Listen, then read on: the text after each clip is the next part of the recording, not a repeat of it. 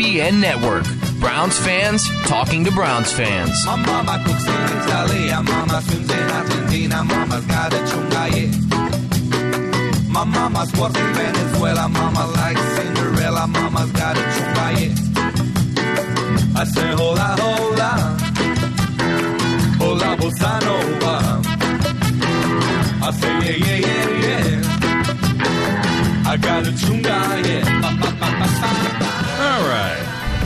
You know, there's a difference between giving up and knowing when you've been beat. And if you've been a Cleveland sports fan for any amount of time, you know what I mean. My name is EZ. This is EzDoesIt on the DBN Network. Actually, it's Easy Weave, but y'all call me Easy, and I usually am in terms of my demeanor, attitude, and so forth. That's the reason for the name. But I got to be honest with you, folks. I'm not. I don't usually ever say. I never call you people folks. That just shows you the level of the difference of the mood and temperament that I'm in. I'm in a bad mood. I'm not going to bleed on you. I'm not going to allow my bad mood to turn it into a wine fest. I'm certainly not here to bleed on you. That's not what's going on here.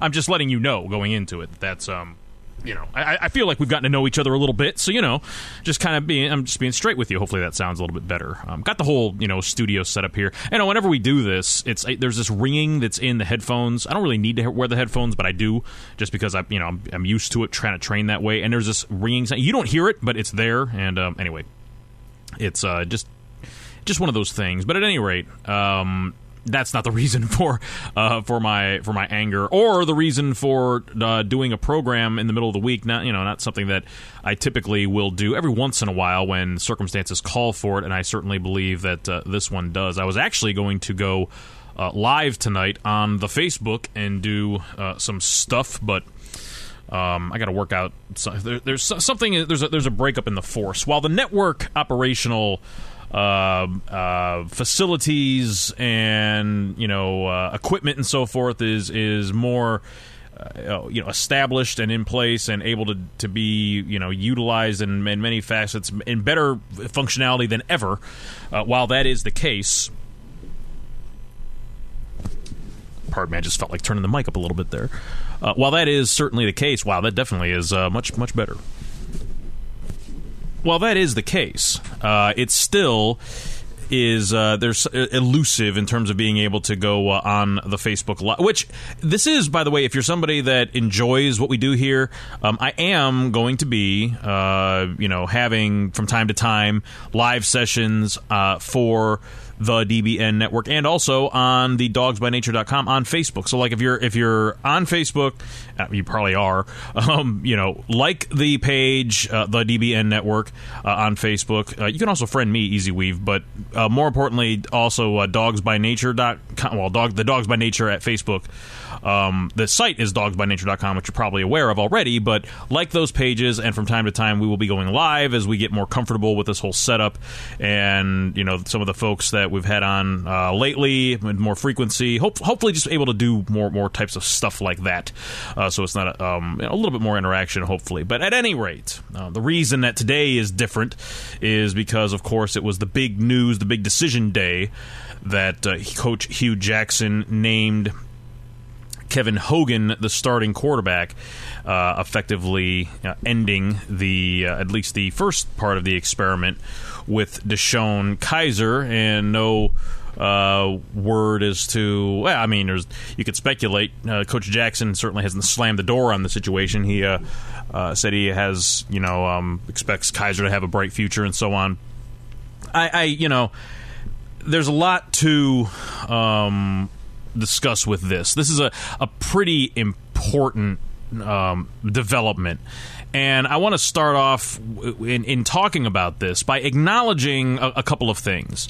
In the first place, I'm just a guy that with a microphone who was able to get some other people to get microphones, and we just do this. We're Browns fans talking to Browns fans. I don't pretend to be some expert on anything really, but I do have a passion for a lot of things, and you do too. So I don't know how I am expert on some things. Probably not things that we've ever talked about. Maybe, I don't know, but at any rate, it's really an opinion-based, living that we have here on the network, where we're really just coming to you with our thoughts and, feelings about whatever is going on, and that's, no different here. So when I talk to you about any of these items, and I'm really saying this for the purpose of differentiating the way that we do things here as opposed to the way that other media outlets do, I'm not going to come on here and talk in a way that presupposes that my opinion on this is the last opinion that needs to be heard about it,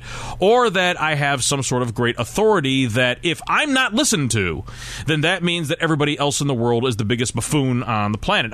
What it is to say is I take my own opinion with a grain of salt from the standpoint that I've watched NFL football for 25 years, longer than that, and and college football and everything else, and I've lived life and everything else.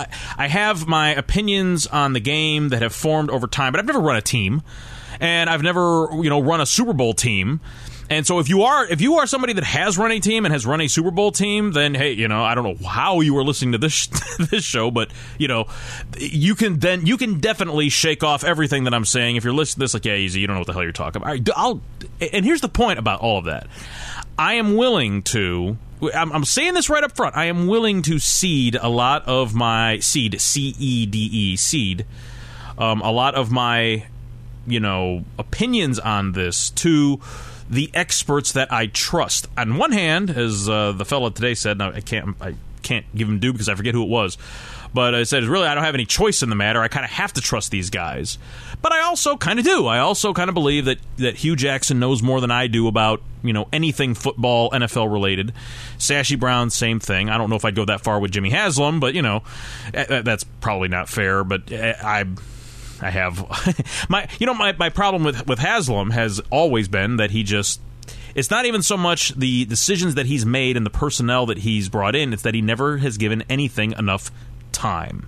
And all of my misgivings, not even appropriate to say that. In fact, this far into the show, I should have already said this. I want to congratulate Kevin Hogan. I think that is necessary to do. I want to give the kid his props and give him his due. You earned it. I'm happy for you. If you happen to be listening to this, which actually is kind of a possibility, I have recently been made aware that there are actual NFL Browns players.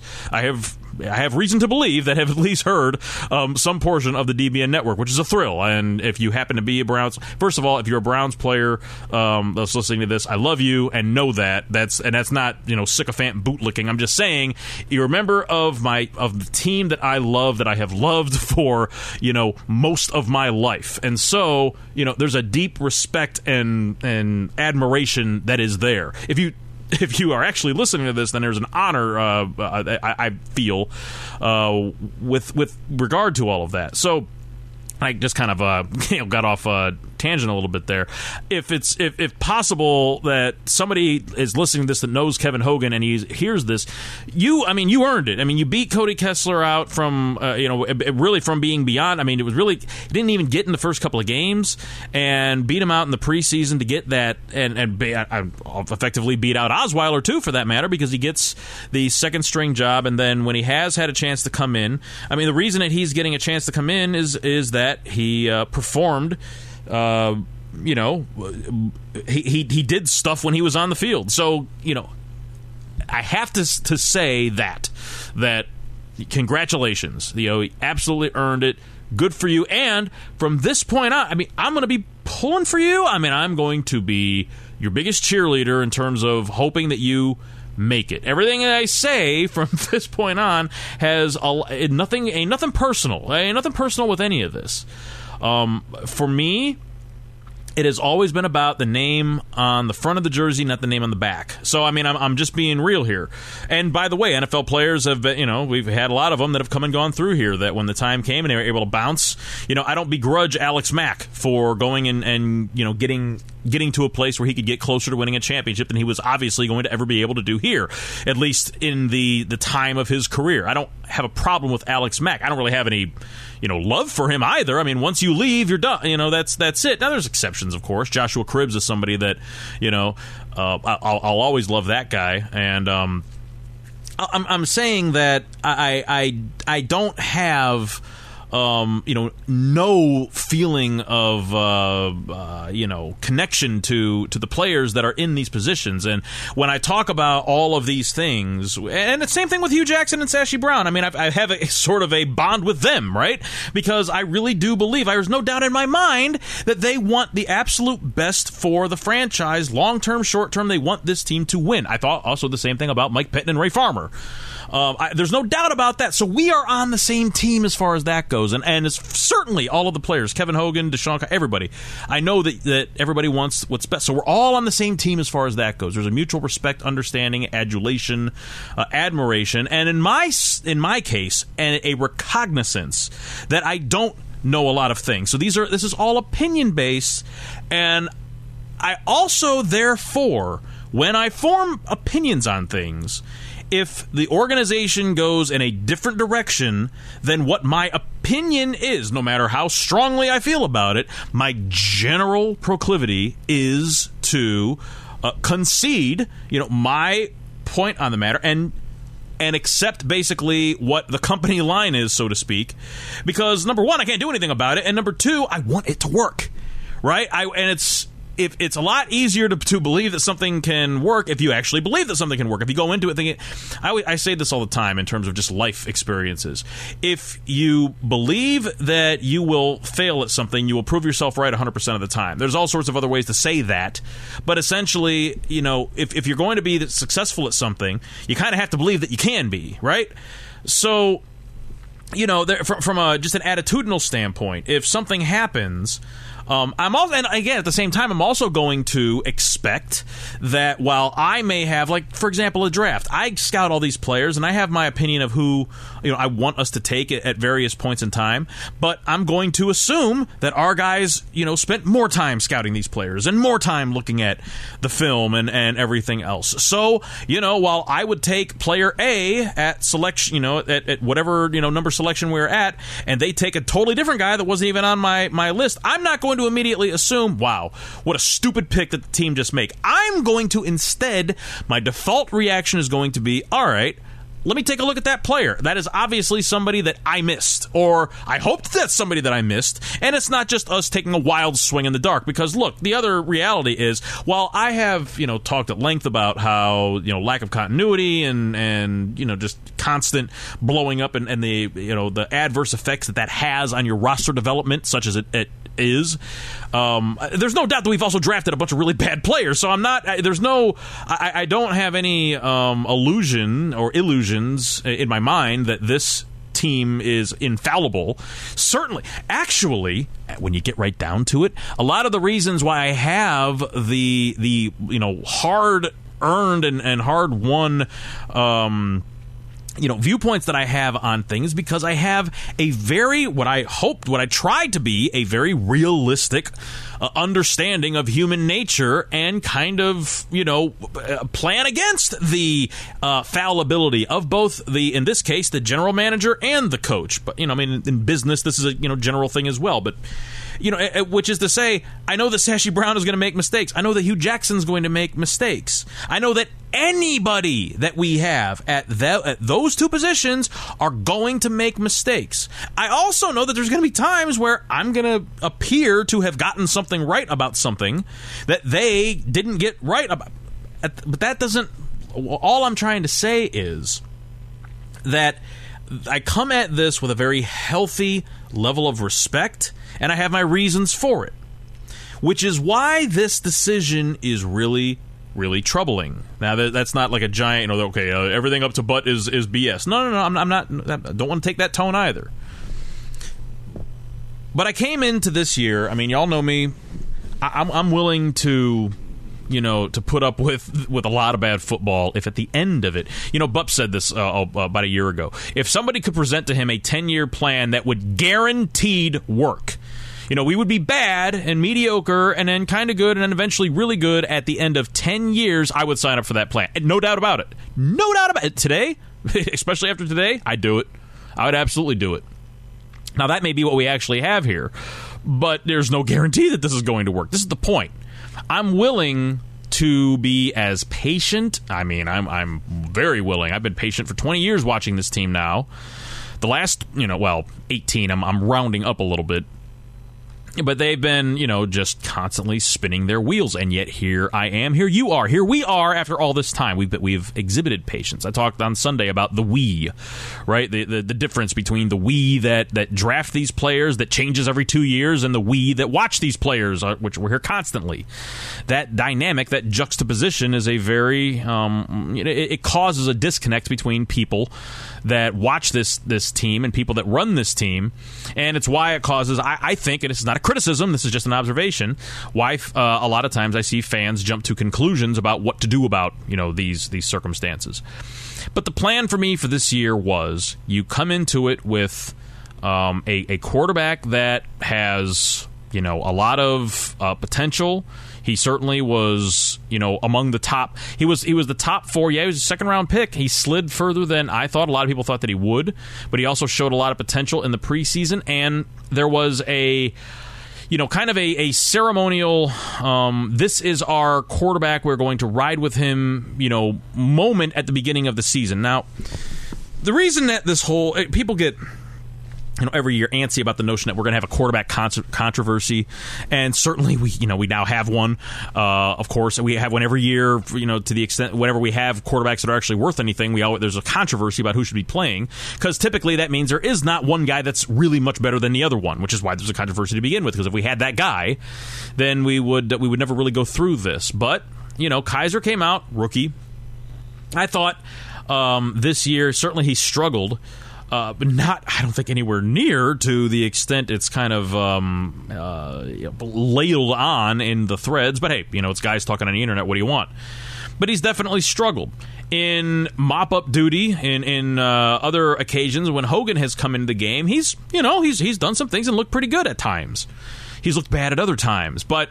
I'm saying here that the plan coming into the season was we're going to play Kaiser, and of course I laid out my 3 pronged game plan, what I consider to be expectations that were reasonable for 2017 in terms of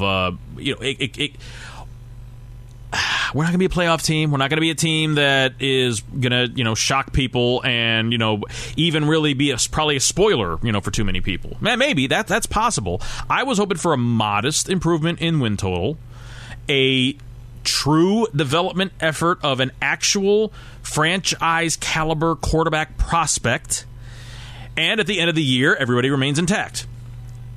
That was it. 4-12. Kaiser starts every game, no blow up. That was it. That was and those 3 things are tied to each other. Because again, I've talked about this before, you can make the decision on Kaiser and determine that he can't play, and you still have the flexibility to move along because you got him in the second round. We've talked about that before. It's just that you've now done this much earlier in the process than it need be. And we'll get to, as we go along here, what why it's so significant doing this now, and why it's not really quite so easy to just reverse course on this, because the quarterback position is so valuable. But by not sticking with that plan, you now have kind of opened up the net, so to speak, for the what the actual progress points look like, and also. Kevin Hogan has problems. We don't really know what they are yet. We don't know what they fully are yet, but we're going to find out. I mean, unless this guy really is, Tom Brady in his second year, ready to come off the bench and just be amazing for us. And I'd look at, Kevin, if you're out there listening, do it, brother. Do it. I will be your biggest fan, and trust me, anybody that knows me will tell you I am more than willing to admit when I'm wrong about anything. I mean, but especially, I'm just saying I'm not expecting you to. I don't have those expectations on you, Kev. If you're out there, I don't have those expectations that you are going to go out and be Tom Brady. I don't have that. I'm not going to put that on you to go out there and win every game for the rest of the year. That's not me saying that you can't do it. Look, as far as the actual, traits are concerned, I got no problem with the arm strength. He got great mobility. The size is fine. I mean, the pedigree at Stanford. He started a whole buttload of games, and coming out of Stanford, I remember watching him. I'm like, this actually, we should probably take a look at this guy. And BY, my buddy, who's a huge Stanford guy, was like, nah, man, there's no way. He's not an NFL quarterback. I'm like, what are you talking about? Then I watched some tape. Okay, I see what he's talking about. And a lot of it had to do with the mechanics. Now, he spent, a lot of time last year fixing the mechanics, and they look a lot better this year. No doubt about it. He looks a lot better this year. But there's other things about his level of play thus far that call that into question. But again, not getting bogged down in all of that. He's got problems that defensive coordinators are going to identify, and this is true of anybody. You take a quarterback and put him in. We've talked about this before too. There are guys out there that can start right away, and there's guys out there that you need to sit.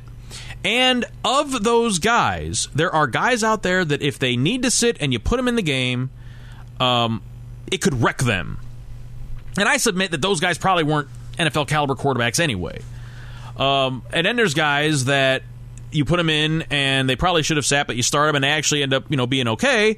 Well, all right, that happens. There's also guys that, if you're similarly, there's guys that should start right away and you sit them. Well, some of those guys turn out to be okay, and other guys, they never make it. Now, Matt Wood, for example, thinks of that. Well, I shouldn't put words in his mouth, but he kind of alludes to that being the case with Johnny Manziel, or actually more effectively in his defense or in his argument, it's that we would have found out that he was a turd a lot quicker had we started him right away. Okay, fine, fair enough. But what I'm saying is that every individual circumstance is different. That's the whole point. There is no one-size-fits-all way to do this. That's why that's what this discussion is all about.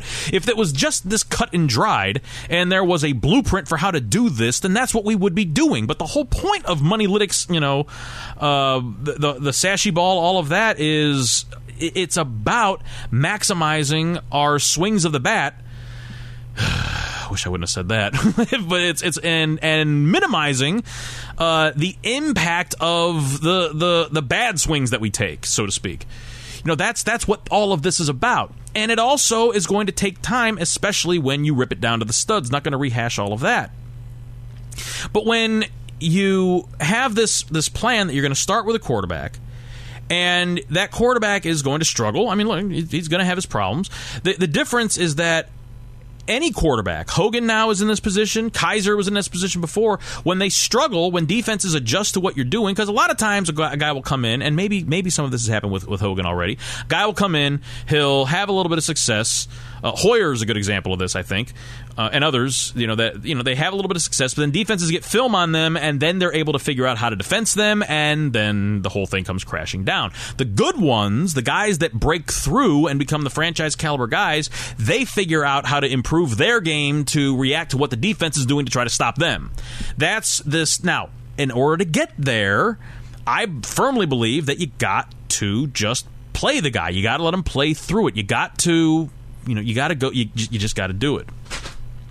And to my mind, that's what we were doing with DeShone Kizer. And this was a game this last week. I know how frustrating it was. I mean, we talked afterwards and speculated that all of this could happen, But, it was a game that, especially after the first half, we could have been dominating that game, but a couple of stupid mistakes by a rookie quarterback. It's exactly the type of game that you expect to happen, all right? And I know that nobody wants to be at 0-5, but you saw a team that was obviously, in my mind, it was obviously improving. And now you have, let me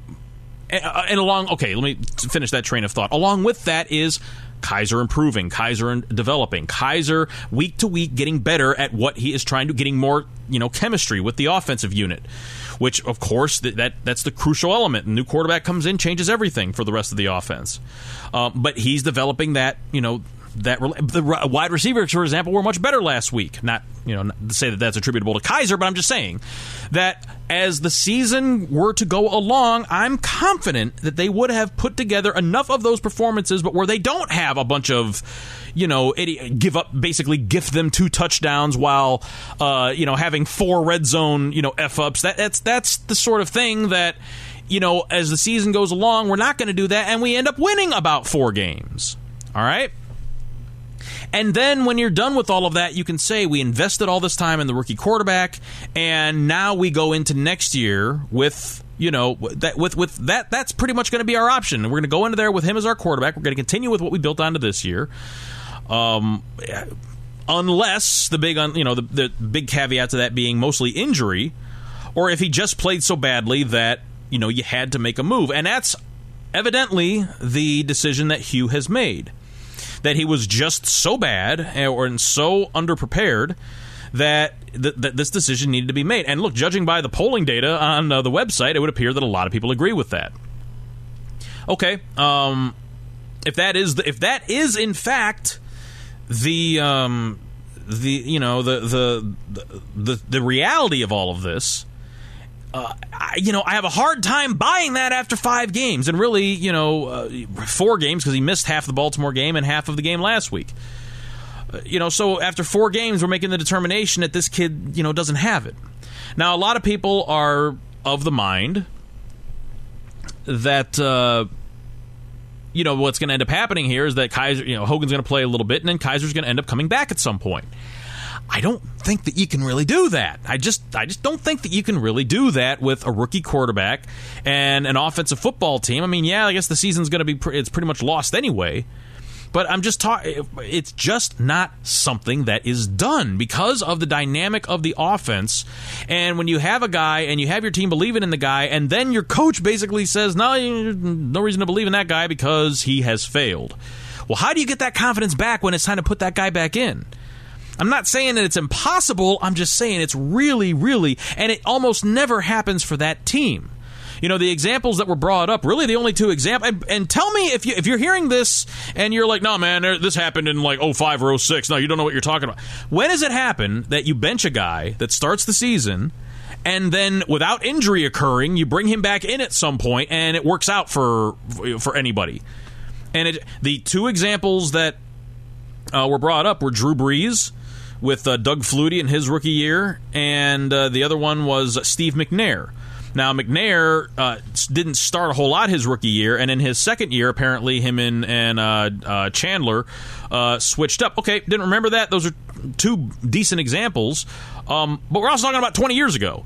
And that's really the only examples that that you could really think of in the modern era. It just doesn't happen because there are so few reps, for a football team. There's so much in terms of continuity just from week to week. I mean, you install a new quarterback, it's not just an interchangeable piece. I mean, the quarterback is the brain of the offense, and to swap it in and out, it's just not something that you can really go back to. It's just not something that's done, and I'm not doing a very good job of explaining the why on this. But a lot of that is what really fulminates my thoughts here with respect to why this is such a big deal. To my mind, what the benching of DeShone Kizer really means is that they've basically decided to move on. I know that Hugh says he's going to have a good future and everything, but realistically, I mean, at what point is he going to come back into this year? About the best case scenario is that, Hogan does middling but okay, and Kizer comes. I mean, what if Hogan goes out there and stinks up the joint? That's another question altogether. But honestly, what do you do then at that point? Do you bring? This is why I was asking on Sunday. People are going to start warming up the truck for Kessler. Because what do you do? I mean, if Hogan goes out, let's say that Hogan goes out there and I'm not suggesting that this is going to happen, although it is my prediction ultimately. Let's just say that Hogan goes out there and his debut is it's a combination of Whedon and Manziel's first games. Okay, it's that bad. It's worse than that. All right. What do you do? Do you go back to Kizer the next? I don't think that you can do that, and I don't think that your offensive football team is going to take what you're doing seriously. We talk about losing the locker room. I think that's how you lose a locker room. I think that's why it never happens. That's why you don't see, for example, 2 quarterbacks that swap plays. I remember the Broncos tried doing this with a guy. I want to say his name was Sean White. I can't remember. He was switch hitting with Tommy Maddox because the Broncos drafted Tommy Maddox to be Elway's heir apparent back in the day, and that didn't work out. Maddox ended up with the Steelers later on, but I remember there was a game they played in Buffalo where Maddox started and this other guy, I remember his first name was Sean, and I just remember that he was switch hitting. He was playing with, like he would go in for one play and then Maddox would go in for another play. That's because Elway was hurt and they didn't really have any other options. I can't think of another time that's ever happened, and I can't think of another time where you've had two quarterbacks that you could just interchange. But, okay, fine. If that's what it is, I think that there's probably something that could be said about, the notion that they've seen what they need to see out of Kaiser, and there are certainly people that have come to this conclusion, and therefore it's time to see what we have in Hogan. 5 games into it seems really, really fast to me. But then if Hogan is showing him stuff, this is the other side of the coin. If Hogan is showing him stuff that leads them to believe that, maybe we got something in this kid. Maybe we got something with this guy that, maybe there's something, he did. Look, people, slobbed all over. That's not the right way to say that. The people were very, very, very enthusiastic about the prospect that was Andrew Luck. And, he was the guy that preceded Kevin Hogan. So Hogan basically played in the same system that Luck did. But of course Luck has, tremendous physical attributes, good accuracy, and so on. And I'm not saying that Hogan's accuracy is terrible. It's certainly not Brian Hoyer or anything like that. But it's, there's nothing about it that's special as far as I don't want to cut down on Hogan here. That's not the point of all of this. But it's just that now it really, to me, it looks like the reason I spent so much time talking about the the whole quarterback room and the offensive team composition, the way that reason that's so important is because I think that leads to now Hogan is not just. I think people are looking at this as we're going to put Kaiser to the side here, and now we're going to see. I think that this is for real. Like when we do this, when we turn the key, when we step through that door, now it's going to be Kevin Hogan. Now it's going to be Hogan's team. And look, like I said at the outset, I hope that he just takes control of this thing and is the last guy, to have, on that jersey. That he's our starter for. He's a young guy with 20, 24, 25. He's not that old, and he could play, for years and years and years and years and years. And I already mentioned he's, got, as far as the physical attributes, the arm's fine, and nothing wrong with the arm as far as, the arm's fine. Mobility's great. Pocket presence, pretty decent. The one thing that, I always said about quarterbacks with, how you go about looking at what success and what you look for. Guys that can, from the pocket, make smart, quick decisions and sharp, accurate throws. And for the most part, he does make, he makes quick decisions. Whether they're the right decisions or not, a lot of people, in looking closer at him, it looks like he may get a little bit one-ready.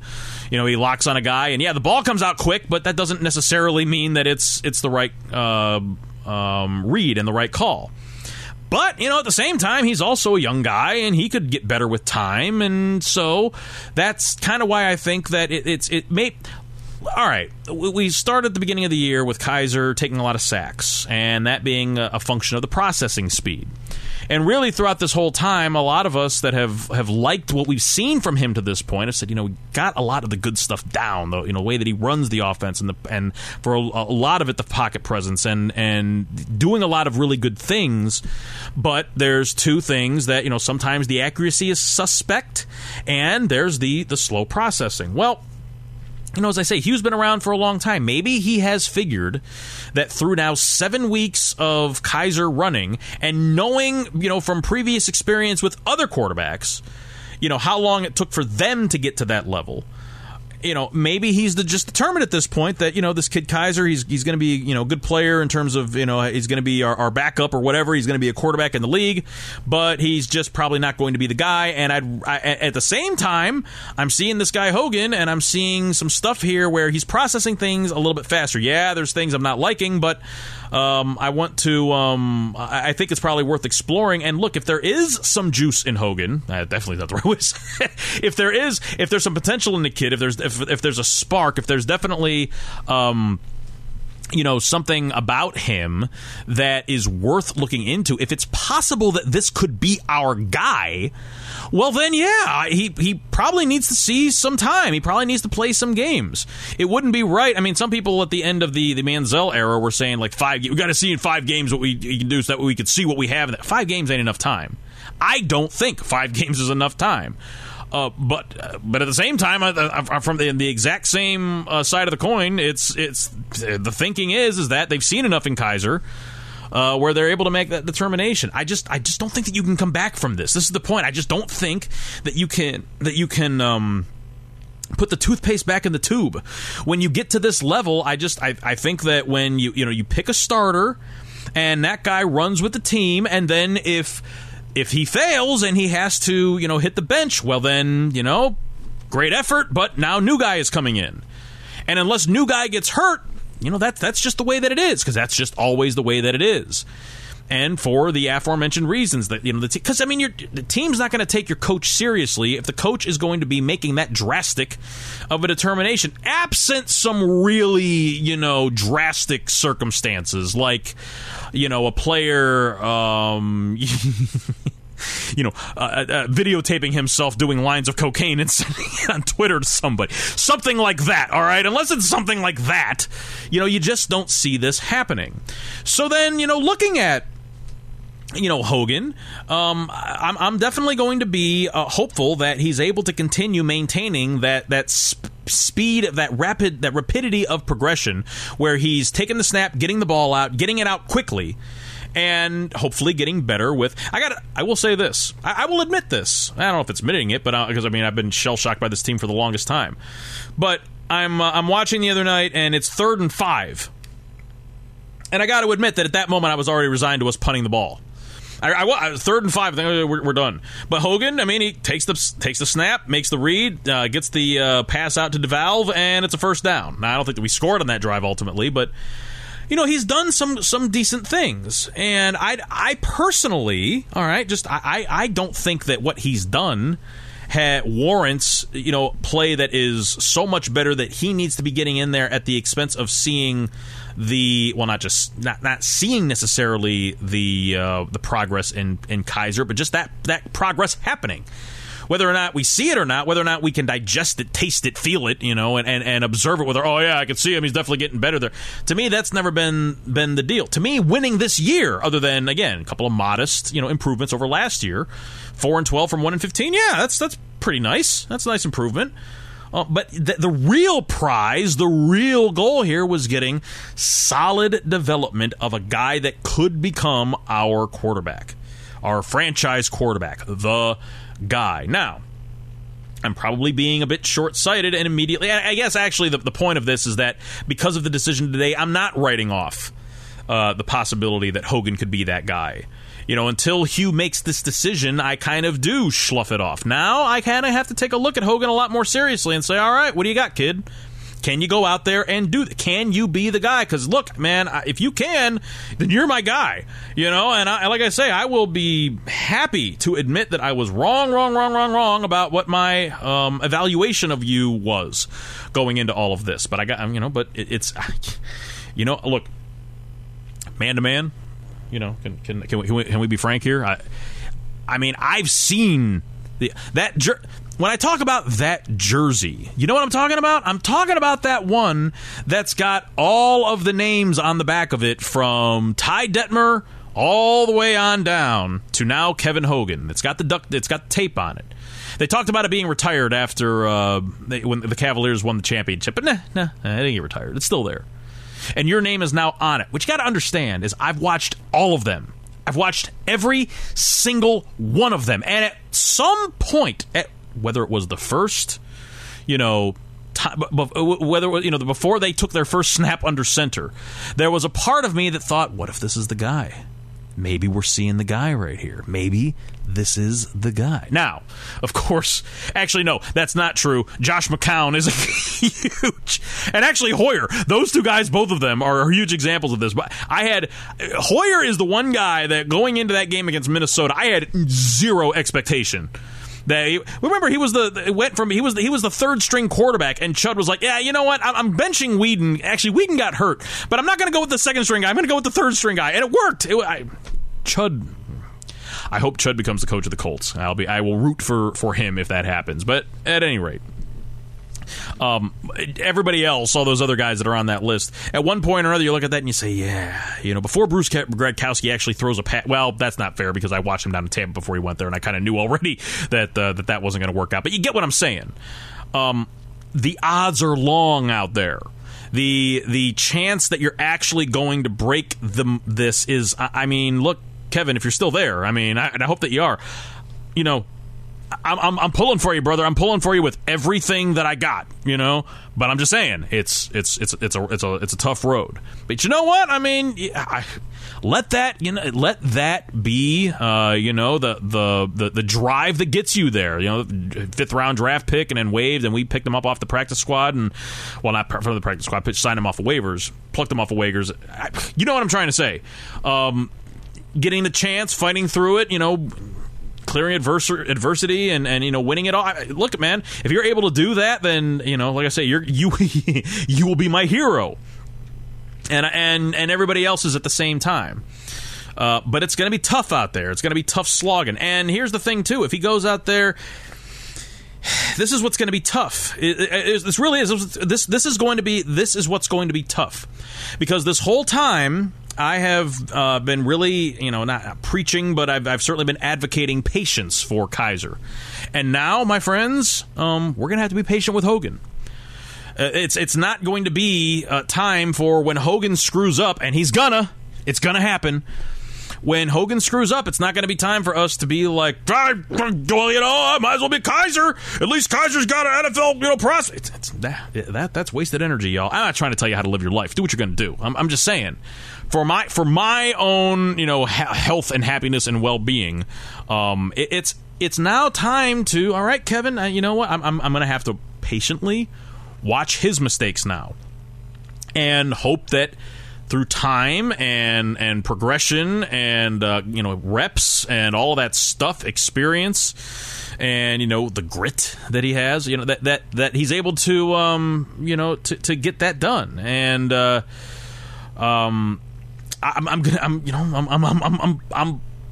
gonna have to bite my tongue in the sense that I kind of expected a lot of bad stuff is going to happen, because I'm going to have to see that the light at the end of the tunnel is that Hugh thinks that he's obviously got some chops, and maybe he can, you know, maybe he can do something out there. He would be the first Browns to ever do so, by the way, just, you know, to bring Semtex into it.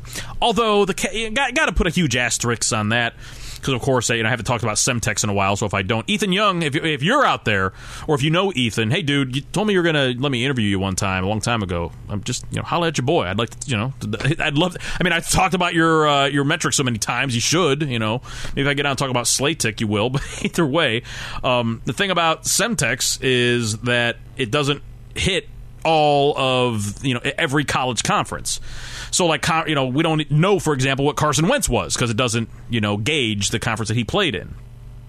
But either way, you know, if the fact that, you know, Hogan is the guy when we got Kessler, who's a gold, and Kizer, who's a silver, and neither one of those guys, I'm telling you, Kessler's going to get back in the mix at some point here, the way that this is all looking.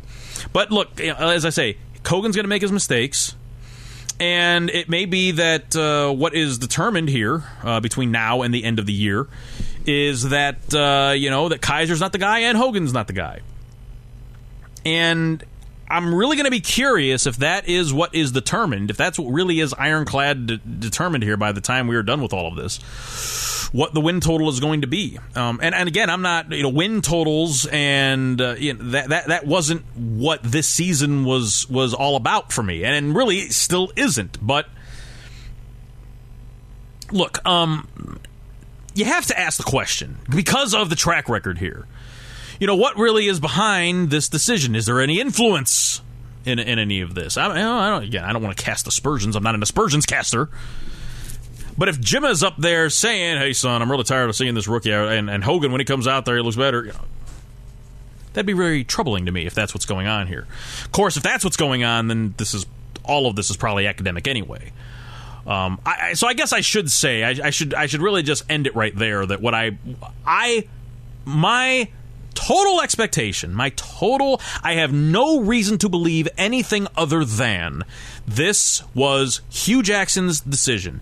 He made it with the best long-term and short-term, vision for the team in mind. That is I am going to proceed from this point forward with that total expectation of reality. That is what's happening here. In as far as I can, until it is proven otherwise, that he was under duress or under some sort of other pressure to make this move. So with that in mind, if he makes that move and he wasn't pressured by anybody, and we end the year with maybe only 1 or 2 wins, is Haslam going to is he going to pull the trigger? And really, it kind of comes down to that. There's stakes now. I don't really think that there were stakes in mind when Kaiser was there, because I thought, okay, you're going to allow a lot, but the long picture view here. Well, when you kind of abdicate that, now we're moving on to Plan B already. Well, I got to wonder if that narrows, what the expectations are. If we're going to abandon our number 52 pick overall on, going with, a hunch, I guess, or going with a guy that, he's shown some stuff when he's come in relief duty, but how many times have we seen guys come in and do that, and then when defenses get tape on them, we've hashed that all out. So I wonder if there's going to be a difference of expectations now, and if that's the case, I'm not. I want to tread very lightly through this minefield, because I am not for the idea at all. Anything as far as regime change or changing pieces and so forth with respect to the GM and the coach. I'm not for that, and I am so opposed to that. But I kind of feel like, which I usually preface things by saying I kind of feel like, which is to say I don't really know, but I have a sense, right? I could be wrong, but I can't really back it up with hard data. But I kind of feel like, Hogan kind of has to now go out and win some games if this whole thing is going to continue. I definitely think, as far as the stakes for him are concerned, Hogan's got this year to prove himself, and that's it. Like, if he's going to be a guy in this league, this is a year he's going to get, but he is going to get a chance, and you got to hand it to the kid. He went out there and he proved, at least to Hugh, and Hugh is maybe staking his career on it, that that he can play. He's shown enough that he can go out there and at least earn the opportunity to maybe be the Browns, franchise quarterback. All right, well, he's going to get that chance. If it doesn't work out, the stakes for him are, well, then he probably at very least is going to be a serviceable backup. That seems to be, a trajectory of his. It's also possible, I suppose, at some point that if he gets hurt, Kaiser comes back in. Again, a lot of people are kicking around the notion that he could play, bad, and then we put Kaiser in at some point. I just don't think that you can do that. I think what could happen possibly is that Kessler could come back up at some point. If Hogan is kind of like average, if he's kind of like he's mediocre, we win a couple of games, but he's kind of like Hoyer, but not with the fun times, just the the middling times, then possibly at some point the Kaiser could return later on in the year. I don't see that scenario as likely or really even possible. I really think the only time that Kaiser is going to come back this year is if Hogan gets injured, and honestly, I think that if that happens, that's not really going to be about developing Kaiser. At that point, you may see a really pared down offense, And I could be totally off about all of this. It could very well be that Hugh is just saying, hey, that I threw too much at him too fast. Now I need to cool him off a little bit. A lot of people are going with that presupposition. And, okay, fine. I suppose it's just not something that's ever done.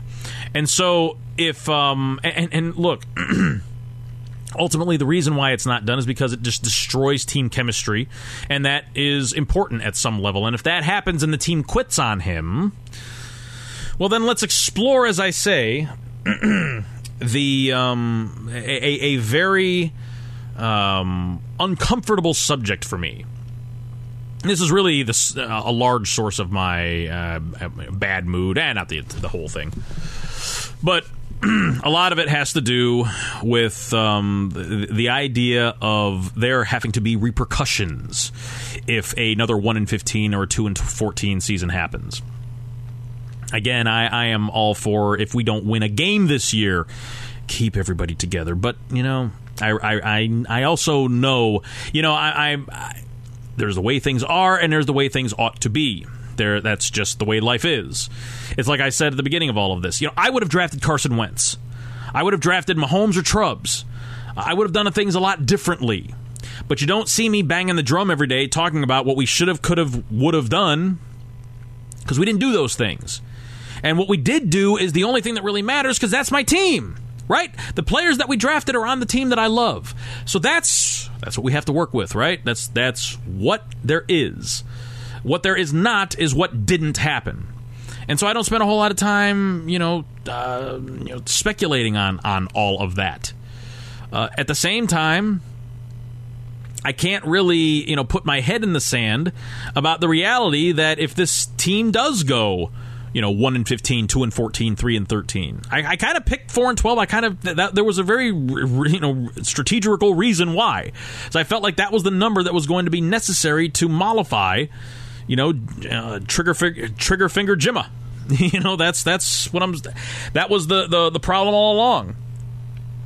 And if that does happen and he fires Hugh Jackson, I'm going to suggest here that it's possible that could happen, and it might not be the absolute worst thing, which I know for those of you that know me would think I can't believe Easy is turning around on this. Trust me, I'm not really. There's just a reality about how we have done things that has been true because it's been true, but not because it has to be true.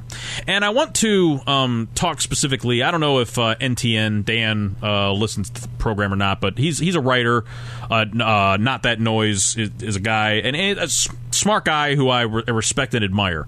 And we've got we all have had on the site for a long time lots of these discussions about everything that we've talked about, and this particular thing that I'm going to get into with respect to finding a new coach. I have talked about hours of hundreds of gallons of electronic ink spilled on this topic, and NTN and I were having this discussion yesterday on the threads and on the Chow specifically, and it was this conversation about how if you fire Hugh Jackson, you're not going to get somebody to come here.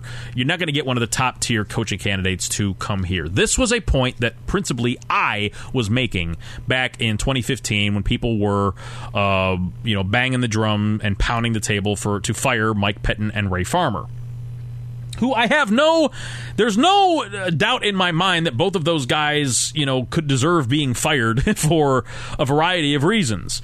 That was never the point with me. My point was, if we fire these guys, we are going to get worse before we're going to get better.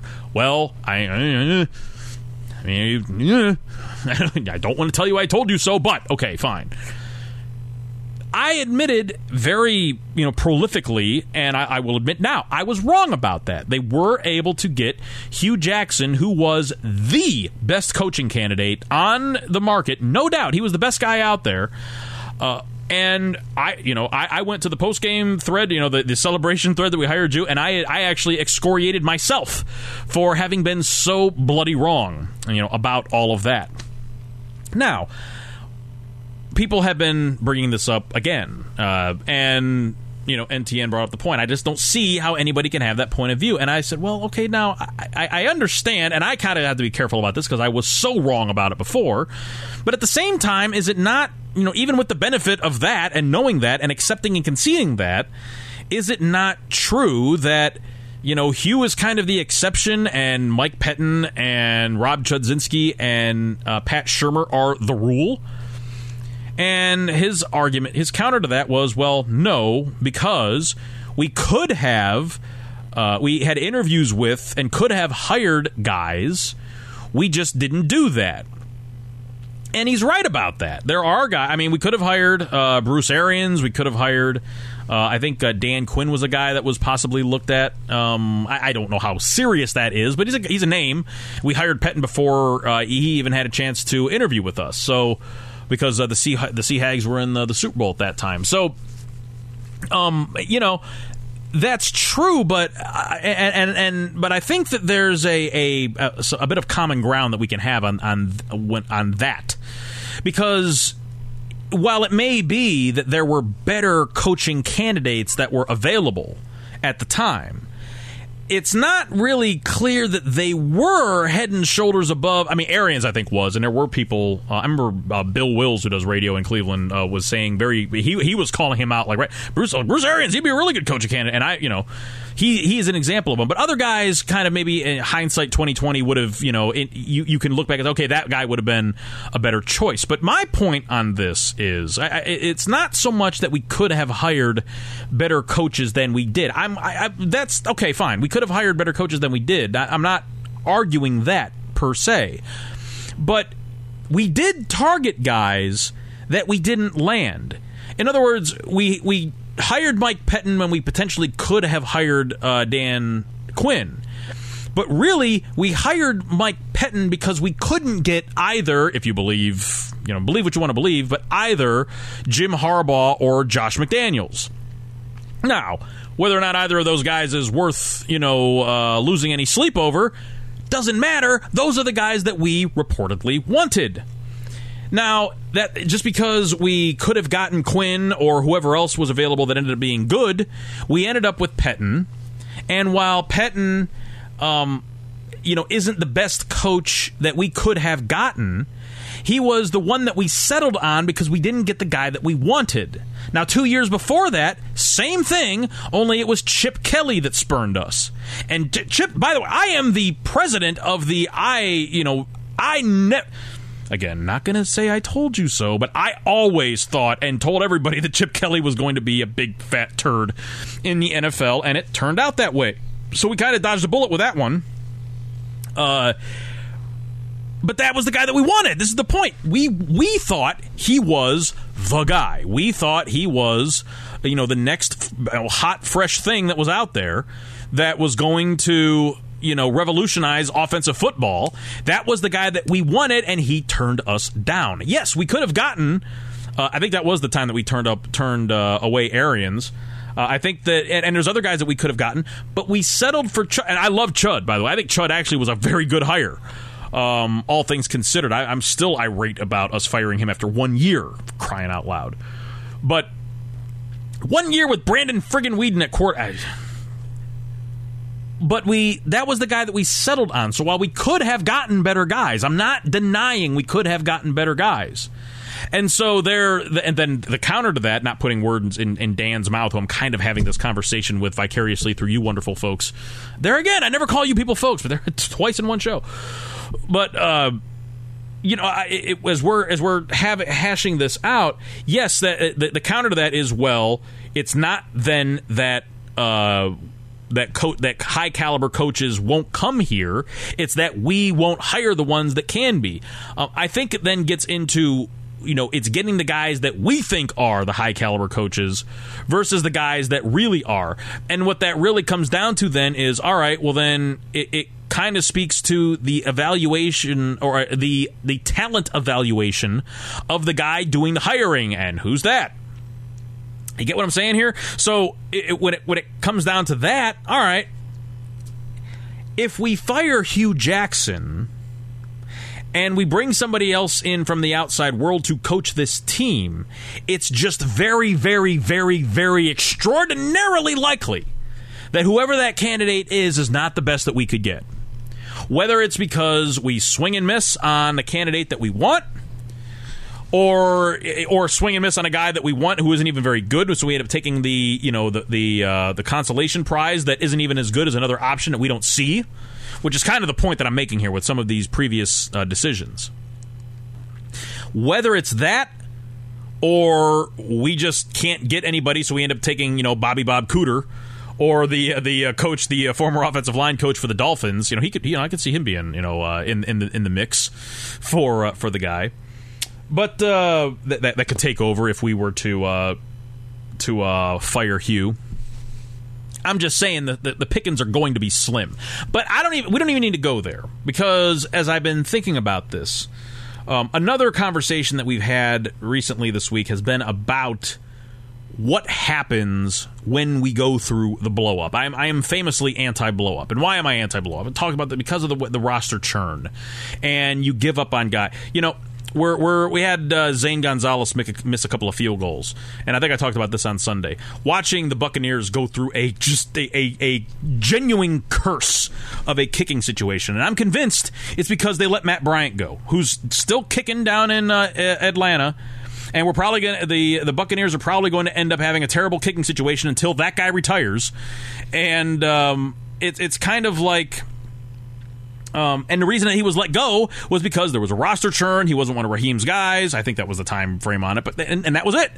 So they end up letting him go. They bring in another guy, and so you lose people. And that's going to happen, all right? It's going to happen that if you bring in a coach, there's just going to be a handful of guys. But how many of those? This is really another part of the conversation that we never really got into fully that I'm going to really kind of explore a little bit now.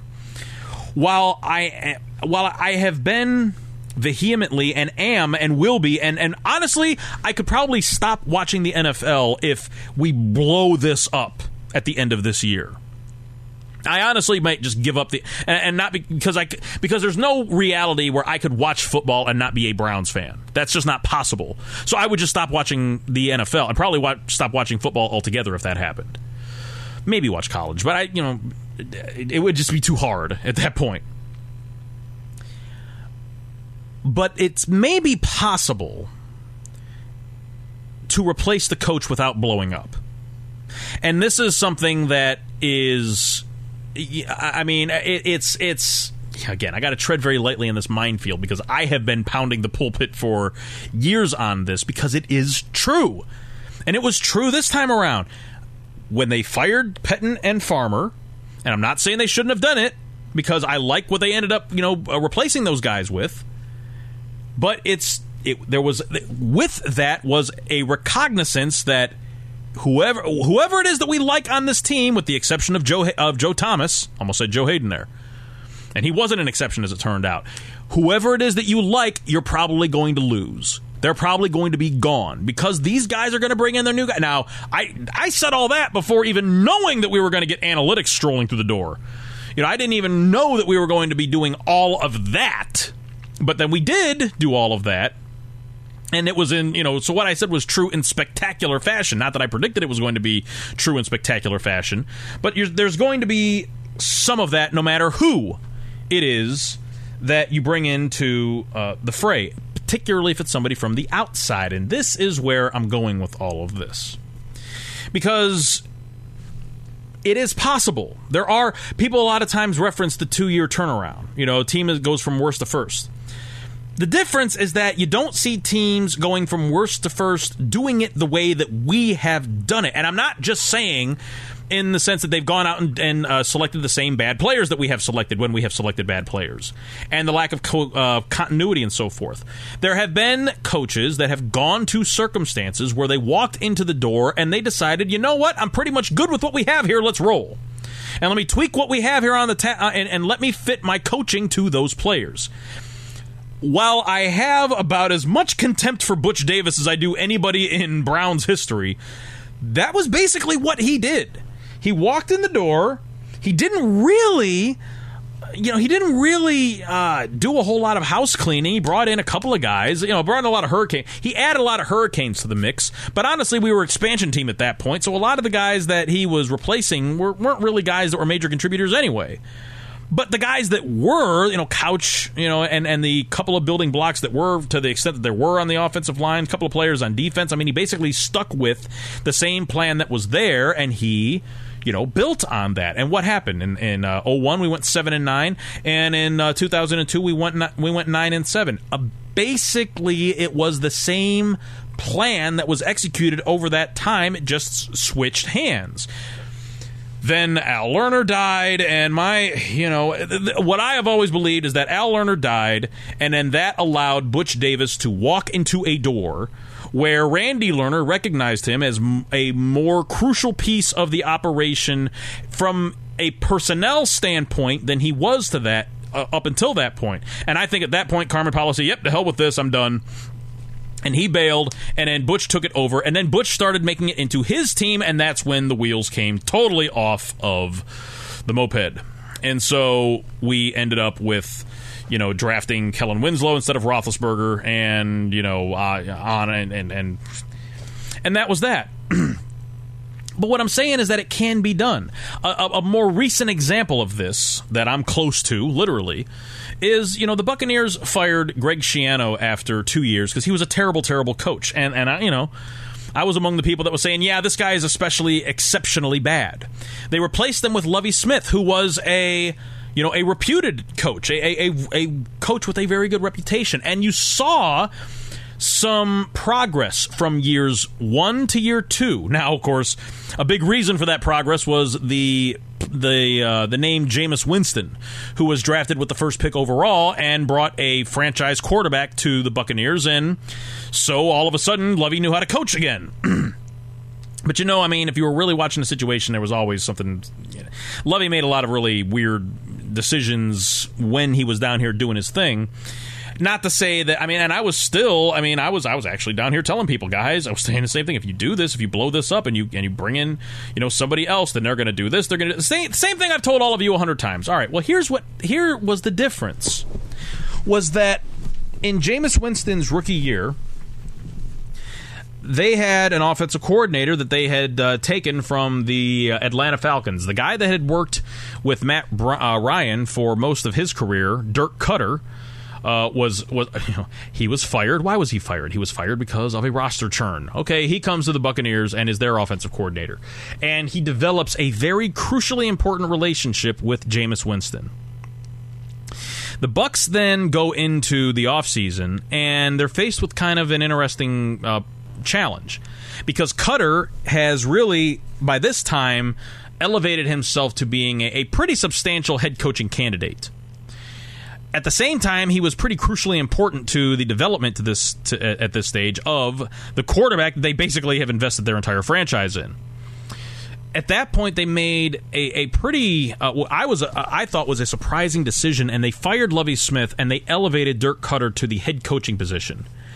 What they really did there was they allowed for continuity to persist by firing the head coach and putting a person that was in, a more direct relationship with the players at the front of it. So he already had a personal investment in those offensive players.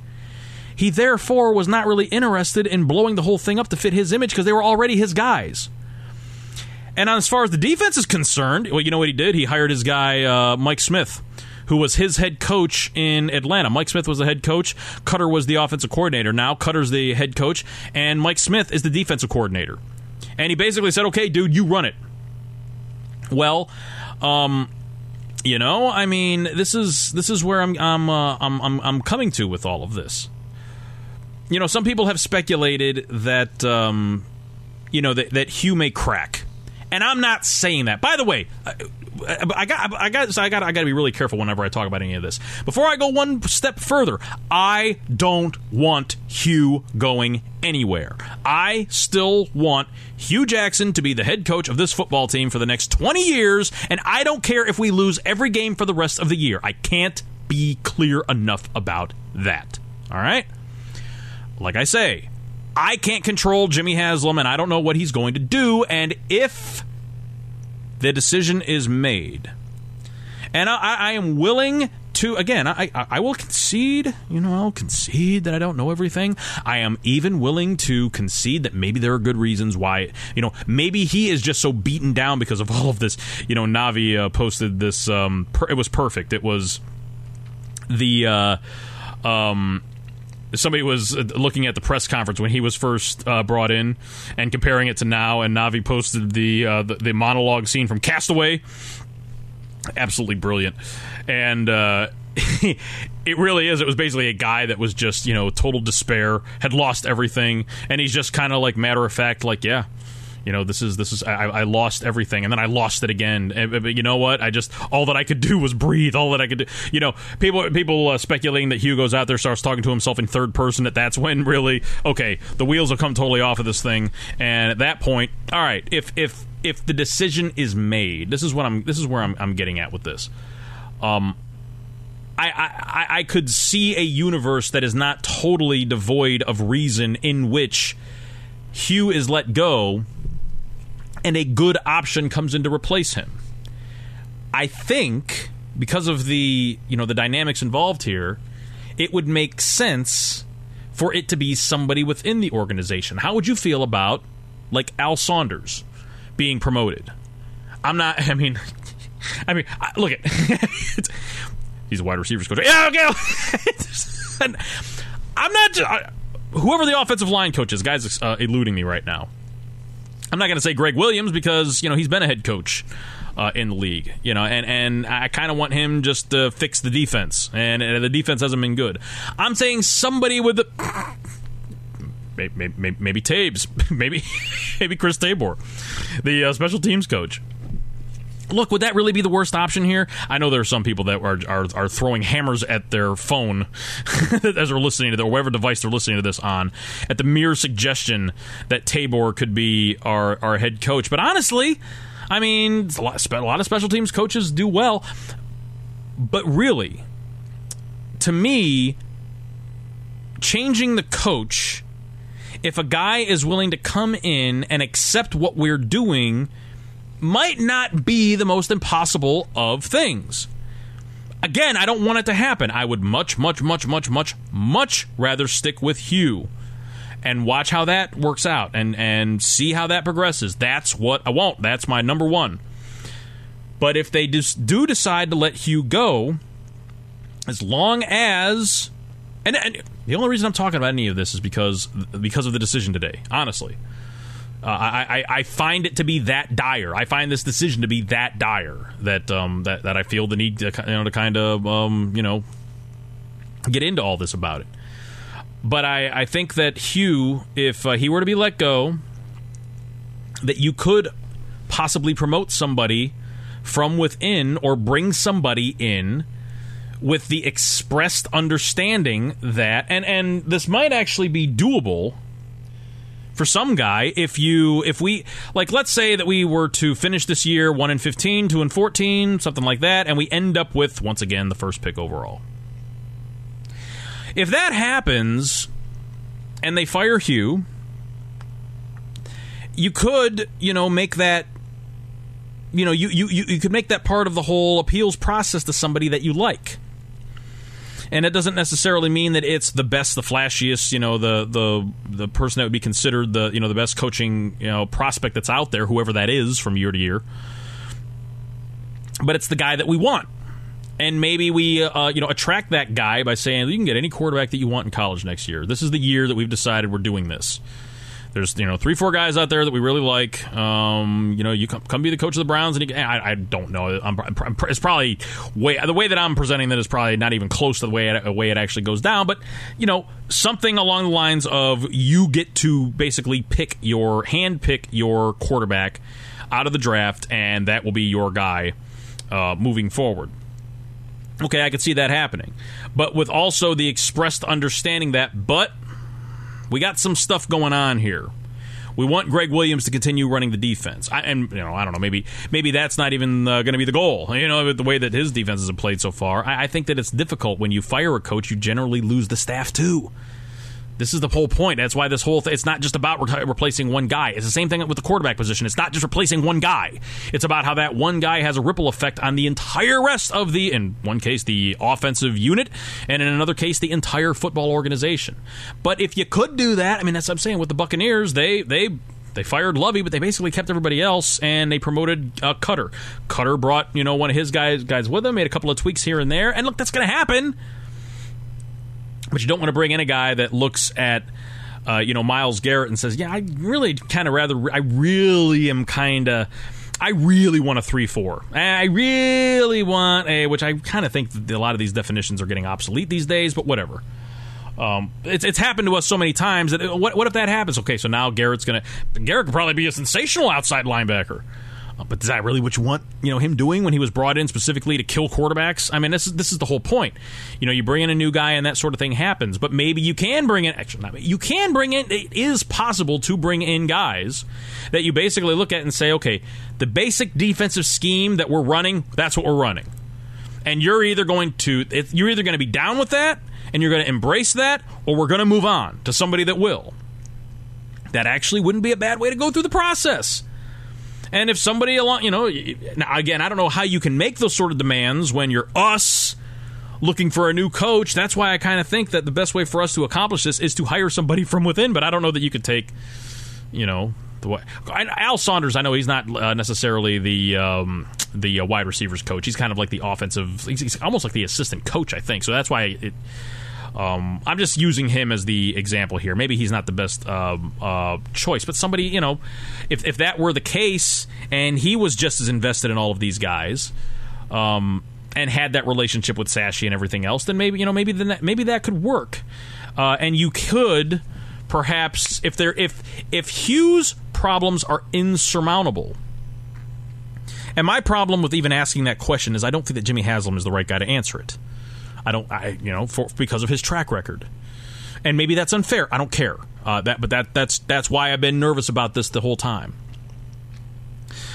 But it is possible that if you get the right person, you get the right candidate, you get the right, whether it's from within or whether it's maybe somebody from the college ranks, that doesn't know enough to know what his guys, need to be, other than the ones that he drafts, I could be okay with it. Well, I mean, ultimately, it's the one thing that I wouldn't be able to abide is full on, just blowing it up. I mean, that I am not going to, I'm not going to say that I would lead the team, but it would be really, really, really hard. It would be really, really hard if we blow all of this up, because all of that means we're starting over again. And it means we're going to discard a lot of the youth that we brought in here. And there's so much talent on this roster, it just needs time. And that was the thing that was so frustrating and disappointing about the decision today. And, maybe time will tell that my whole thoughts on this, my dire forewarnings of gloom turn out to be, just so much. Maybe this decision is the thing that turns around our fledgling organization, and Hogan goes on to have a Hall of Fame career. Wouldn't that be nice? I just don't. I'm not counting on that. And again, Kevin, if you're out there listening, I'm not putting that sort of pressure on you. But I will say this: 100%. I am behind the kid. I hope that he goes out there and just tears the Texans' face off on Sunday. I hope that's what happens. No doubt about it. I'm just very well. I'm a Browns fan. I'm a Cleveland fan. I love the Cavaliers. I love the Browns. I love the Indians. Those are my teams. They always will be. And I definitely feel like saying that right now. Love y'all. God bless you. Take care. Have a wonderful time. I will talk to you again on Sunday. Be well out there. See ya.